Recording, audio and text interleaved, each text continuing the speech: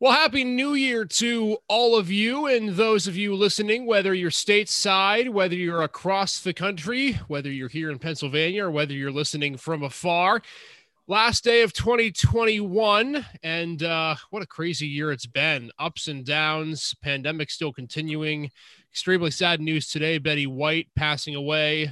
So up and down. We hope you and your family are doing well on this New Year's Eve. Critical Eye podcast for you. We are at episode, I think, 16. Isaac Petcash, Joe Ledneski, Jovan Johnson with you as we are getting set for what should be an exciting weekend of football. But guys, I tell you what, this is my favorite time of year for a couple of reasons. I think number one, the week between Christmas and New Year's, I always say doesn't really feel like time. It always feels like people are happier. It's a little more relaxed, people taking off work, and it just seems like this week doesn't exist. You guys have any New Year's resolutions that you're wanting to share here? No, I think that's stupid. I know. I think that's the dumbest thing. A New Year's resolution. You know what the people with the New Year's resolution do? They just make all the people mad that go to the gym all the time, and they get in their way for like 2.5 weeks. They're dumb. The funniest thing is to watch on like January 2nd. I guess it'd be January 3rd this year because that would be the first Monday. And you watch all the gyms and they are swamped and they're packed. And then you get to February 1st and we're back to a normal crowd again. Yeah, I mean, the gym situation is a New Year's resolution for so many, but they don't understand that you need to start working on your commitment earlier in the year instead of waiting until New Year's, because you'll be quick to get out of that whole mantra of wanting to go to the gym every day before it's all said and done, before you get to the summer. It's not an easy thing. So if you got any New Year's resolutions, comment on this podcast. Tell us, let us know. I want to start out the show with this, guys. My New Year's resolution is it's not for me. I can't make this decision, but I would love the chance to get to talk more about the college football playoff. Right now, at the time of this recording, we're in the middle of Cincinnati and Alabama, and I'm going to ask these guys to just quickly make their picks. We're close enough in this game, Cincy and Alabama, that it's not necessarily a blowout already. But I want to talk about this. I love this time of year, guys, because college football is at its pinnacle. You feel like these playoff games really, really matter. And you always feel like, even if it's going to be a quote unquote blowout, that you want to get up to watch. And, a few years ago, I was all against the expansion to an 8 or 12 or 16 team playoff. But the more I watch these games, I think to myself, why would I want less of something that I like? And I watched some of the bowl games a couple of days ago, most notably last night. How about that Pitt-Michigan State game? How good of a game it was without the likes of Kenny Pickett playing. To me, I don't think you can have too much of a good thing. And whether it's 8 teams, whether it's 12, whether it's 16, guys, I feel like there should be a real case to expand the playoff here, especially now with a group of 5 team in. If there were to be an expansion, first of all, do you guys agree? And if so, how many teams? Because I think that's the big question here. Well, I think this is interesting. I literally had this conversation yesterday with a buddy of mine.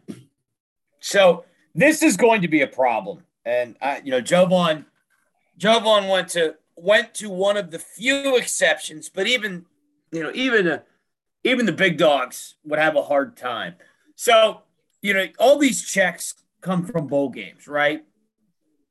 They're not going to be willing to give up bowl games. But the problem you're going to run into is you look at a team like Pitt who they don't sell out their home games. What if Pitt's like a 14 seed because they lost to Clemson in the ACC championship game, and they got to play a bunch of road games? To me, that's going to be the problem. What if, somebody gets upset and they're not a great fan base that travels well? Because theoretically, you could have to go to 3 road games. You have to go to 3 road games. But what I would do, and this is going to be the roadblock, what I would do is, if you want to make college football every week matter, really, truly matter, and not this charade that we've got with Georgia getting in the playoff because they're a paper tiger. They haven't played anybody. Alabama's going to beat Cincinnati, but they don't belong there without the win over Georgia. The SEC has been awful this year, and they've showed that in bowl season.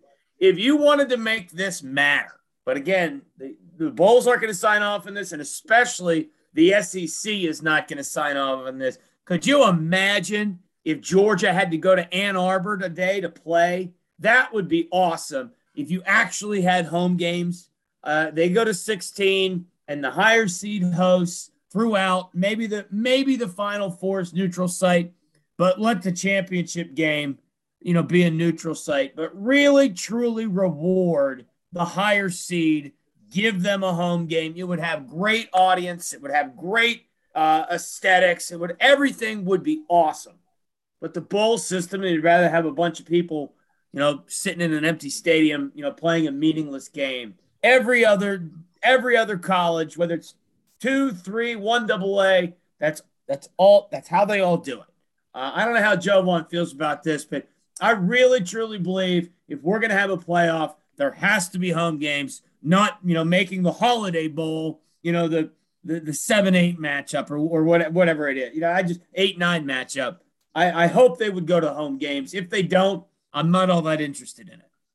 Yeah, the bowl committee is gonna choose, what they see fit. But I think with bowl season, the amounts of money that these bowls pay for these teams to play in their bowl games and what they pay out to the school is going to make it hard to change the format because those bowl games are paying these schools money. But I do believe that a 16 playoff bracket would be nice. I like the point of having the higher seed be the home team and playing at the home stadium.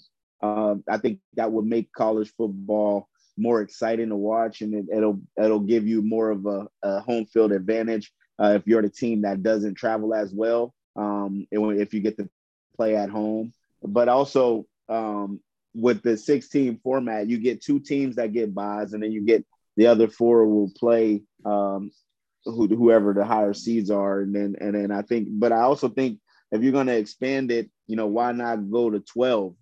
12 I think would be the furthest out they can go, and then give the top 4 teams that, like, say for example, Bama, Cincinnati, Michigan, and Georgia all would have a bye for this first game. But I mean, I think it's crucial for them to make a decision on, expanding the college football playoff to at least 6, because it gives everybody an opportunity instead of just the top dogs constantly getting in because of, who they are and what they stand for and how all these different bowl committee members value the SEC over all these different teams and programs.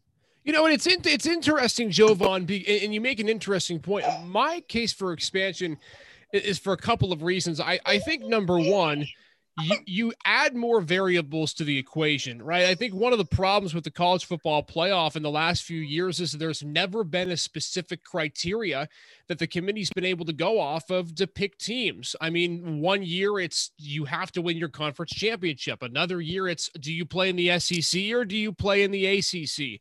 Other years it's, well, they've gotten hot as of late. I think when you add more variables, what it does is it allows for an opportunity for you to really establish a criteria, and whether that's giving the conference champions automatic bids, whether that's giving teams that have had strength of schedule in their favor an opportunity to be included in the playoffs. So there has to be, I think, a criteria for that to work. Here's the other thing. I mean, we're actually seeing it right now. As it stands right now, it's 10-3 Alabama in the second quarter. So we'll see how crazy this game gets by the time we post this podcast. But, what we're seeing in this game and what I think we've seen in other semifinal games too, it's taken these teams a couple of quarters to get into the contest. When you give Cincinnati, maybe not Alabama as much, but Cincinnati's and Michigan's and Georgia, when you give them 3 weeks nearly off to be able to prepare for a game, you can practice all you want. You can't simulate gameplay. And that's where I think the NFL gets it right. You don't waste time. You don't stop for a few weeks and then start your bowl preparation or your playoff preparation. I think if you add these playoff games and you make them, let's say, the week after the conference championships, or even a week and a half after the conference championships, I think it automatically makes the games more competitive because these players won't have 3 weeks to essentially cool off and then have to get back up again. Jovan, I'm curious, is that something that you think would be helpful, is to start these playoff games right away? Because I almost feel like as a player, it's very difficult to spend 3 weeks in a practice room after you've been going gung-ho for 14 weeks and then have to go out and play your toughest game of the year. Yeah, I mean, I understand the logic. I just, from a player standpoint, I don't know how beneficial it is for college players to have to live out an NFL schedule. I think them getting that extra week or two off prior to playing these playoff games gives them an opportunity for their bodies to recover. It gives them an opportunity to, get away from the game for a couple of days, because for a lot of them, they play 13, 12 games, and they also have, the 2-3 week training camp. That's taxing on the body. Because of you don't really get bye weeks in college football. In the NFL, they give guys bye weeks. They have a week to rest their bodies and things like that. So you're playing straight through in college. And I think that's the reason for having the extended time off for bowl games, especially playoff games. But I mean, if we're gonna move, the playoff committee is gonna move to a 16 playoff game system or whatever the case may be, then I think maybe having a week off or that the benefit of being that number 1 seed and getting, or that number 2 seed and getting that extra week is something that's going to help you going forward. I think it's definitely, taxing on the body, though, to say they want you to play straight through and end up ultimately probably playing 16 games. That turns into an NFL season for a college player. So then here's a question for you, Jovan. And Joe, if you want to pitch in too, you can. Do you then shorten the regular season? Do you make it a 10-game schedule, 11-game schedule? I mean, most teams are playing 12 games. I mean, is that maybe part of it? Is that you take the season down by 1 game to maybe 11? You keep the 8 or 9 conference games, you play 2 out of conference games, and then go from there? I mean, is that something that would be sensible? I think that idea is very beneficial to, if you're gonna be able to have a successful run with the playoff scheme and have players playing, a week after the season's over. I think eliminating some of the games that don't matter are gonna be beneficial. Like, Alabama plays, Pace Academy or whatever, some school that they should never even have scheduled in the middle or the second third of the season. And that to me is a waste of time. It's just a guaranteed win that a lot of teams get. Like, you play all these games in conference, but then your out of conference schedule is very much so just auditions to see, who you're going to beat up on. Like, I hate that. I love the way Notre Dame schedules, because Notre Dame, even though they're independent, they schedule everybody under the sun. They play all the big schools. Their non-conference games aren't against, the School of the Blind and all these other schools. They're playing against teams that matter. Whether they're a better team or not isn't significant on who they schedule. They're going to schedule who they feel that they can have a good game against and get people to watch. So I think you need to make that a point of the strength of schedule should be a point of how they rank teams also in college football. Good thing I'm here to straighten you guys out. First of all, that will never happen in terms of eliminating those games. Penn State needs to have 7 home games. That's how they pay their bills. That's just the way it is. Western Michigan and the Little Sisters of the Poor, or whomever it is, the tickets are the same, and there's still 100,000 people there. Iowa's no different. They pay their bills off of home games. That is 1,000% never going to change. That's why there is, unless there's a true split of the haves and the have-nots. The big boys, go off on their own, and they can, have some TV deal with Amazon that 7th home game isn't as important to some of these schools. The other thing is that my fear is there has to be, you alluded to criteria. I think that's too broad of a word, Isaac. There has to be a layout. There has to be. So let's say you are an automatic qualifier if X, Y, and Z happens. Bring back the BCS rankings, and then you can seed based off those rankings. The Power Five get in, the hot, blah. You can seed off of that. Because remember, the problem you run into with the college football playoff is the fact, as it is currently constructed, this is a made-for-TV event. You know as well as I do that there are people there that are very unhappy that Cincinnati is there, because Cincinnati is not Ohio State. Cincinnati's not Penn State. Cincinnati's not, a big boy that's going to bring a lot of eyeballs. So that's the thing that I look at in terms of how they would fix this, because my fear is an expanded playoff is just going to be more 3-loss Power 5 schools, and it's not going to be a lot more Coastal Carolinas or Cincinnati. But Jovan probably doesn't know about this because he played all the time. But my other question would be, I was always, sort of under the impression, Jovan, that those bowl practices were like 20 extra practices for, player development. From a coach's perspective, how interested would you be in giving that up? I mean, that's almost 2 spring practices for a lot of young guys in terms of program development. Do you really think that schools and coaches would want to give that up?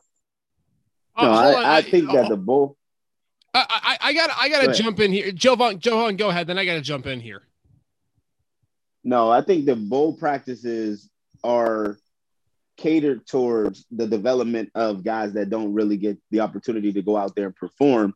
But I do believe that, if you're going to shorten the season, I don't think that 7th home game matters that much. I think college football makes more than enough money to be able to sacrifice 1 home game, because they're getting paid millions of dollars to play in bowl games every year. If they're making 6 wins, they're getting more money than in a bowl from the bowl committee than there are from playing in 1 home game. I think that's a major factor. But I think those bowl games are definitely a opportunity to develop younger guys, and the teams are not going to want to give that up, just to minus a game or anything of that matter. Here's my problem with this, and Joe, with your line of thinking here, and I'm not saying that it's a good thing to take away regular season games, but here's my issue. If you bring back the BCS, I think we can all agree, and I don't think there's any question, the BCS was are you undefeated or are you not? I mean, say for 2007, you weren't making the BCS national title game as a 1-loss team unless your name was Alabama or LSU at the time. So if we're gonna then incentivize these teams by bringing back the BCS to schedule all the cupcakes, as was the case with the BCS, you had, of course, all the SEC teams, all the Big Ten teams scheduling Little Sisters of the Blind and Panera Bread for their non-conference games that were at home. Why then are we going to try to bring that back when the entire incentive for the college football playoff, at least part of it, and I get the money factor, Joe, but we have to understand that part of the criteria that has been for making the playoffs is, how is your strength of schedule? That's the reason why teams like Cincinnati and teams like Coastal Carolina and other teams in the group of 5 have never been able to make it in, because the argument is, if you're undefeated, then your strength of schedule isn't good enough. So are we going to have to reverse what some of this criteria is? I mean, I understand Cincinnati's a great team, and I've been a fan of them all year, but you can't tell me that just because you're going to have 5 group of 5 teams that are 13-0, it doesn't mean that they're better than a 2-loss Ole Miss or a 2-loss Baylor. You can't get that past me. So we have to fit in a different type of criteria, and we have to put more variables in. That's my thing. I don't think you can have a format, because if you have a format, then you're trying to fit a round peg into a square hole. And there are just some teams that no matter what they do, they cannot get there. Well, I mean, I would look to Georgia as, kind of the opposite of your theory. I mean, Georgia doesn't have a win of consequence. I mean, who's Georgia's win? At least Cincinnati beat Notre Dame. Georgia's there on name brand recognition and the league that they come from. I mean, the SEC has not been this bad in a long time. They've one bowl win as we speak right now, and they were 0-3 against Group of 5 schools. What on Georgia's resume is like, oh yeah, they're a playoff team. They're there on name brand alone. They're there because they were number one all year long. I don't disagree, but here's my problem, and I'm going to exclude Cincinnati out of this because I think Cincinnati this year has a good win. But let's look at another team in the Group of 5. We'll say Coastal Carolina. I'd say they're probably one of the other great AAC team or other teams in the Group of 5. Who has Coastal Carolina played? I mean, it's the exact same argument. They do not have a quality win, as nor does Georgia. I think that's the argument you're going to run into. That's the problem you're going to run into. And listen, I'm saying if we expand the playoffs, yes, I do think it's likely that you should be making an argument for an undefeated Group of 5 team if they have a quality win, if they've dominated their competition. I get that. You have to play the games in your schedule. But you can't tell me if you get a 9-2 Ole Miss or a 9-2 Penn State or whoever, 10-1, whatever, and they have a ranked win on their schedule, which is likely because you're playing in the SEC or the Big Ten. You can't exclude them because now we're back in the BCS system in which you have to go undefeated or only one loss. Like that doesn't make sense to me. You have to have more variables because as I went back to the point, if you have a formatted sort of an equation, you're going to automatically exclude teams to begin with. I mean, you talk about name brand recognition to begin with, and sure, maybe that's something that's going on right now that's a problem in the playoff. But we're going to go from name brand recognition to record recognition, and although I think it's justified in some cases, you can't tell me that 12-0 or 13-0 has to be the only criteria to make it in. My issue is this, and I think Jovan will agree with me. My issue is this, and it's a big problem. They always talk about, devaluing the regular season. Well, why are we giving Georgia a second bite at the apple just because they're Georgia? Like, everybody knew that it didn't matter the outcome of the SEC title game. They were getting in. That is the problem. And again, if you're Georgia and you want to get in the college football playoff, guess what? Just beat Alabama in the quarterfinal. Why do they get 2 bites of the apple just because they're Georgia? And I'm not saying that just to Georgia, but I mean, we saw that with Ohio State. If you don't have to win a conference championship game to get into the college football playoff, that is an arbitrary eye test. I mean, the notion that we have had Alabama got into the championship game or got into the playoff without even making their own conference championship. They didn't win their own division. That to me is nuts. Like, if you want the regular season to matter, have actual elimination games. Well, but again, I think you have to have a criteria. You have to have more variables, and I agree with you there. But I think you have to also make it so that the regular season games all matter. To Jovan's point, don't schedule, UTEP. Don't schedule North Texas. Don't schedule FCS, Montana State. Let's make these games matter. That's why I think it's possible to dumb the regular season down a bit. Make the games matter. Have your big money, big ticket games. Who wouldn't want to see an Ohio State, Alabama in week number 1? Are you kidding me? That would be a wonderful matchup. I think there's so many ways that you can make this work, and I do think expansion makes sense. I think part of the reason, Joe, to your argument, in which I agree with, why Georgia has an automatic opportunity, I think that will water things down if we expand the playoffs. I think a big part of the reason why everyone's upset that Georgia's getting another crack at the apple is because they know that they're likely going to beat Michigan and play Alabama in the finals. I think if you have a 16-team playoff or a 12-team playoff, that waters it down, right? There's more opportunity for other teams. There's more chance that Georgia won't make it in.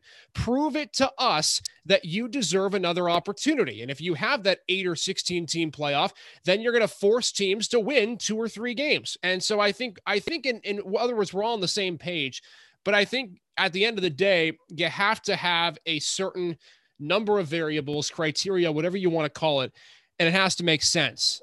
Guys, we got to get to the Steelers and the Browns here, but I quickly want to ask you, because we're still at 10-3 as we speak. I want to get your predictions for the national championship game. Who wins today for the rest of this Alabama-Cincy game, and who wins tonight? Joe, we'll start with you. Who do you like in the title game? I think Alabama is going to win just because they got better athletes across the board. Ritter's a good player, good quarterback, but there's better athletes there. I think Michigan's going to bully ball Georgia. Georgia's a paper tiger. They got pushed around by Alabama, and I just can't unsee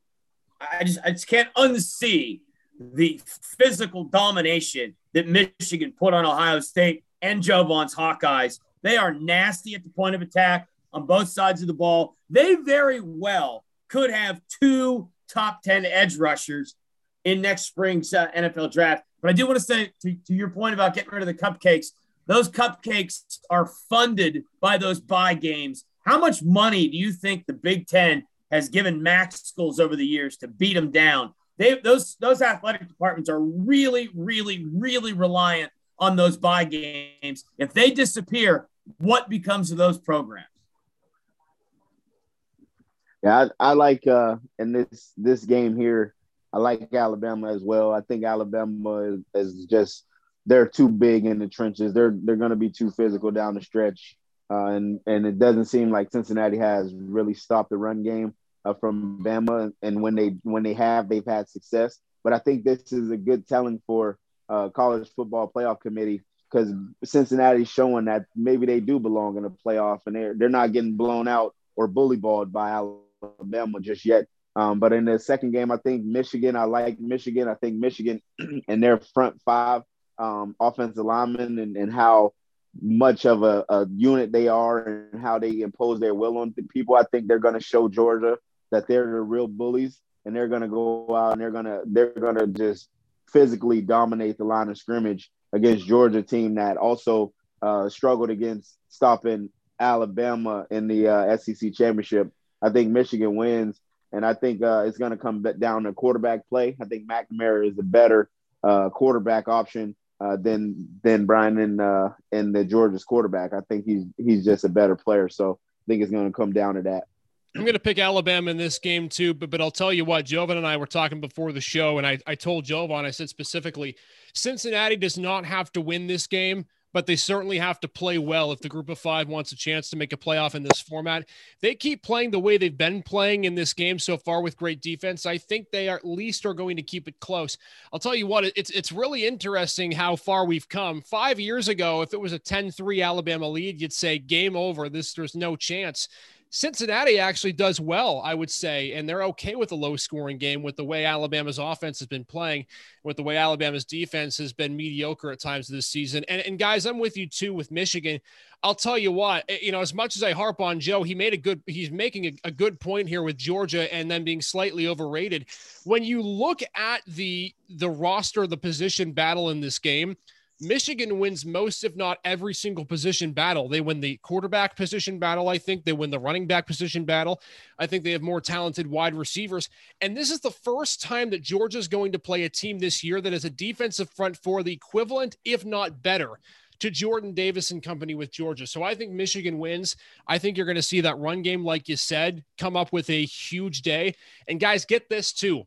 Michigan's offense has the most plays of 50 or more yards this season.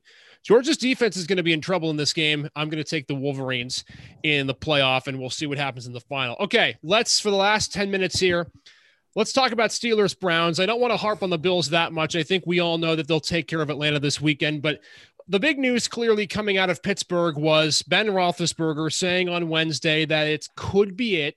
He did say that all signs were pointing to the direction of retirement. I don't think there's any question that Heinz Field's going to be amped up. I'll be at that game. It's going to be a great environment. But guys, I'll say this. It's amazing to me how Ben just now is coming out and saying this. And I'm not saying there's this much psychology going into his announcement per se, but you almost wonder if Ben sees the writing on the wall and he cares about this team and he cares about this organization. he wants to take some of the blame and the pressure maybe off of this team that is severely underachieving. Do you see anything into this, guys, that Ben's announcement maybe on Wednesday was just a play to potentially take some of the eyes off of the struggles of this team and onto him and his decision? I mean, is there anything at all that you think plays into that? I think Ben just wants the eyes on him, like he always wants the eyes on him. That's what I'm saying. But I don't think it has anything to do with the team or the betterment or the work. I think this is the most Ben Roethlisberger thing ever. This may be who makes an announcement? This may be my last game. Like go to your wife and be like, hey, I was thinking maybe we should see other people. How is that going to go up? Like, why would he say that other than Ben Roethlisberger wants all eyes on him? That's Ben Roethlisberger to a T. That's who he is. I agree 100%. Ben is making that statement at this point in the game to basically put the attention on him, to allow the fans to know that it's not ultimately his decision to want to retire, but he's making it seem like he's being forced into that decision. And I think it's the most Ben Roethlisberger thing to do at this point in stage in his career, is just to go out with a bang and keeping the eyes on him and making it about Ben Roethlisberger. Let's look at this game. I mean, obviously you're going to have two quarterbacks in this one who are struggling mightily. I think everyone knows that the running game is going to probably determine this one. I don't feel really good about this game regardless for either team, but I will say this. The one thing the Browns have going for them is that they have seen Pittsburgh, I'm sure, on film, and their front three and their inability to stop the run against very good teams. I think if Cleveland has a chance to win this tonight or Monday night, you give the ball to Nick Chubb at will. I mean, is there any degree of separation between these two teams, guys, that you can say confidently one of these teams is going to win the game? Because I don't know if you really can. And I like the Browns because they can run the ball, come hell or high water. That's the only thing other than being consistently inconsistent. Their ability to run the ball is the only thing they've done since week one. I just want Baker Mayfield to follow Ryan Tannehill's lead. That's who he needs to be. That's who he needs to emulate. If Stefanski and Van Pelt have him throwing it 35 or more times, it's going to be a disaster, and they're going to allow the Steelers to hang around it and find a way to win. I think the Browns right now have a better defense than the Steelers. I just don't know what the Steelers are. And, the Pittsburgh Steelers are team turmoil right now. And again, I just can't. They are still in the midst of a playoff race, and their quarterback goes to the podium and says, this may be my last game. Well, and I think that's an indication of Ben. He knows the writing on the wall. I think he's pretty aware this team's season is likely ending after week 18, and that could be, again, problematic knowing this guy.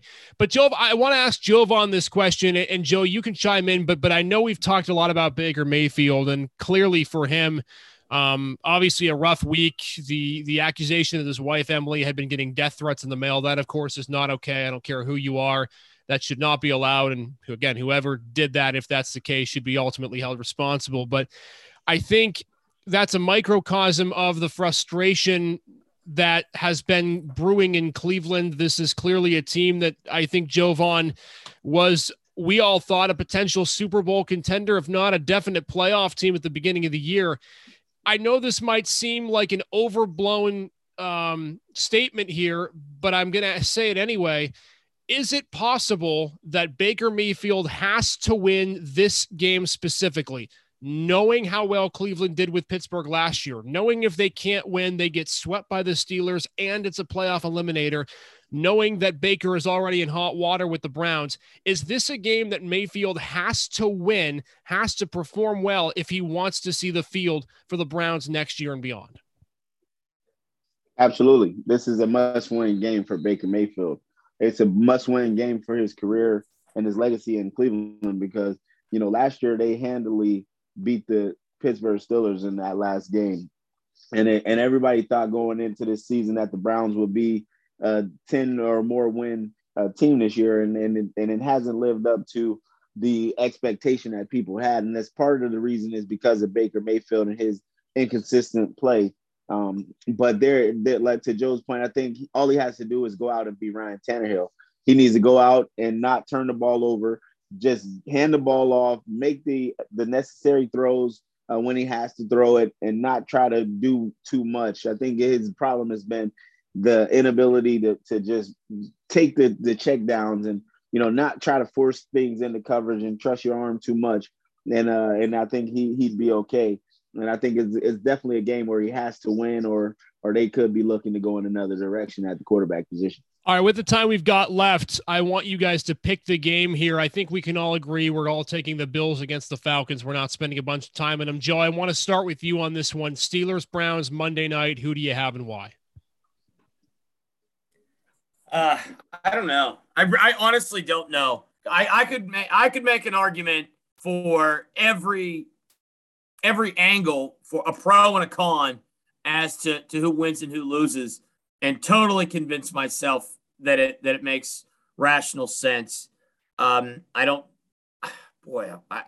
really don't know, but I do believe that Ben Roethlisberger, big stage, Monday night, he's already set it up, the swan song. I think he does have a big game, and I think the Steelers get it done. I'm going to have to beg to differ. I would have hit you with the. You don't have to beg. Not so fast, my friend. You don't have to beg. The Lee Corso comes out in Jovan. I think that the Steelers defense is up against a tall task of stopping the Browns run game. I think the Browns are going to run it over 30 plus times for this game. And I think Nick Chubb's going to have a huge day against the Steelers defense, as to the likes of what Dalvin Cook did. And I think the Browns win this game. I think it'll be a close game, but I think the Browns pull it out. All right, I'm going to go ahead and break the tie here, and I'm ending the show with this. I have seen this movie too many times before. I've seen it too many times this season. I've watched the Pittsburgh Steelers go back and forth and break your heart and make you feel like they're a Super Bowl team week after week. It just goes flip-flops back and forth. I've been in the last two Steeler home games. This team, for some crazy reason, it's like a cockroach. They won't quit. And I think Pittsburgh wins this game on Monday solely because of the fact that they have that nostalgia. They have that playing at home. I know we don't like to talk about that the fans make a difference, but I think Pittsburgh pulls it out late. I think just something about this game, they stay alive. I think Cleveland is going to be too dependent on Baker Mayfield. If Nick Chubb cannot run the ball early, they are in trouble because you cannot win the game with Baker. I think Pittsburgh wins. It's going to be like a 19-17 game. It's going to be ugly. It's going to be bad. But again, the team that wins this is still alive. The team that loses, they are out of the playoffs. So going to be a big game here. All right. Well, from all of us at the Critical Eye Podcast, a very happy new year to all of you. We wish you the best in 2022. We are back on the Critical Eye Podcast next week, likely Tuesday, with the Steelers and the Browns on Monday night. Have a happy new year. Enjoy the festivities. If you're shooting off fireworks, don't shoot them off too late, and be safe and healthy. We'll see you all in 2022.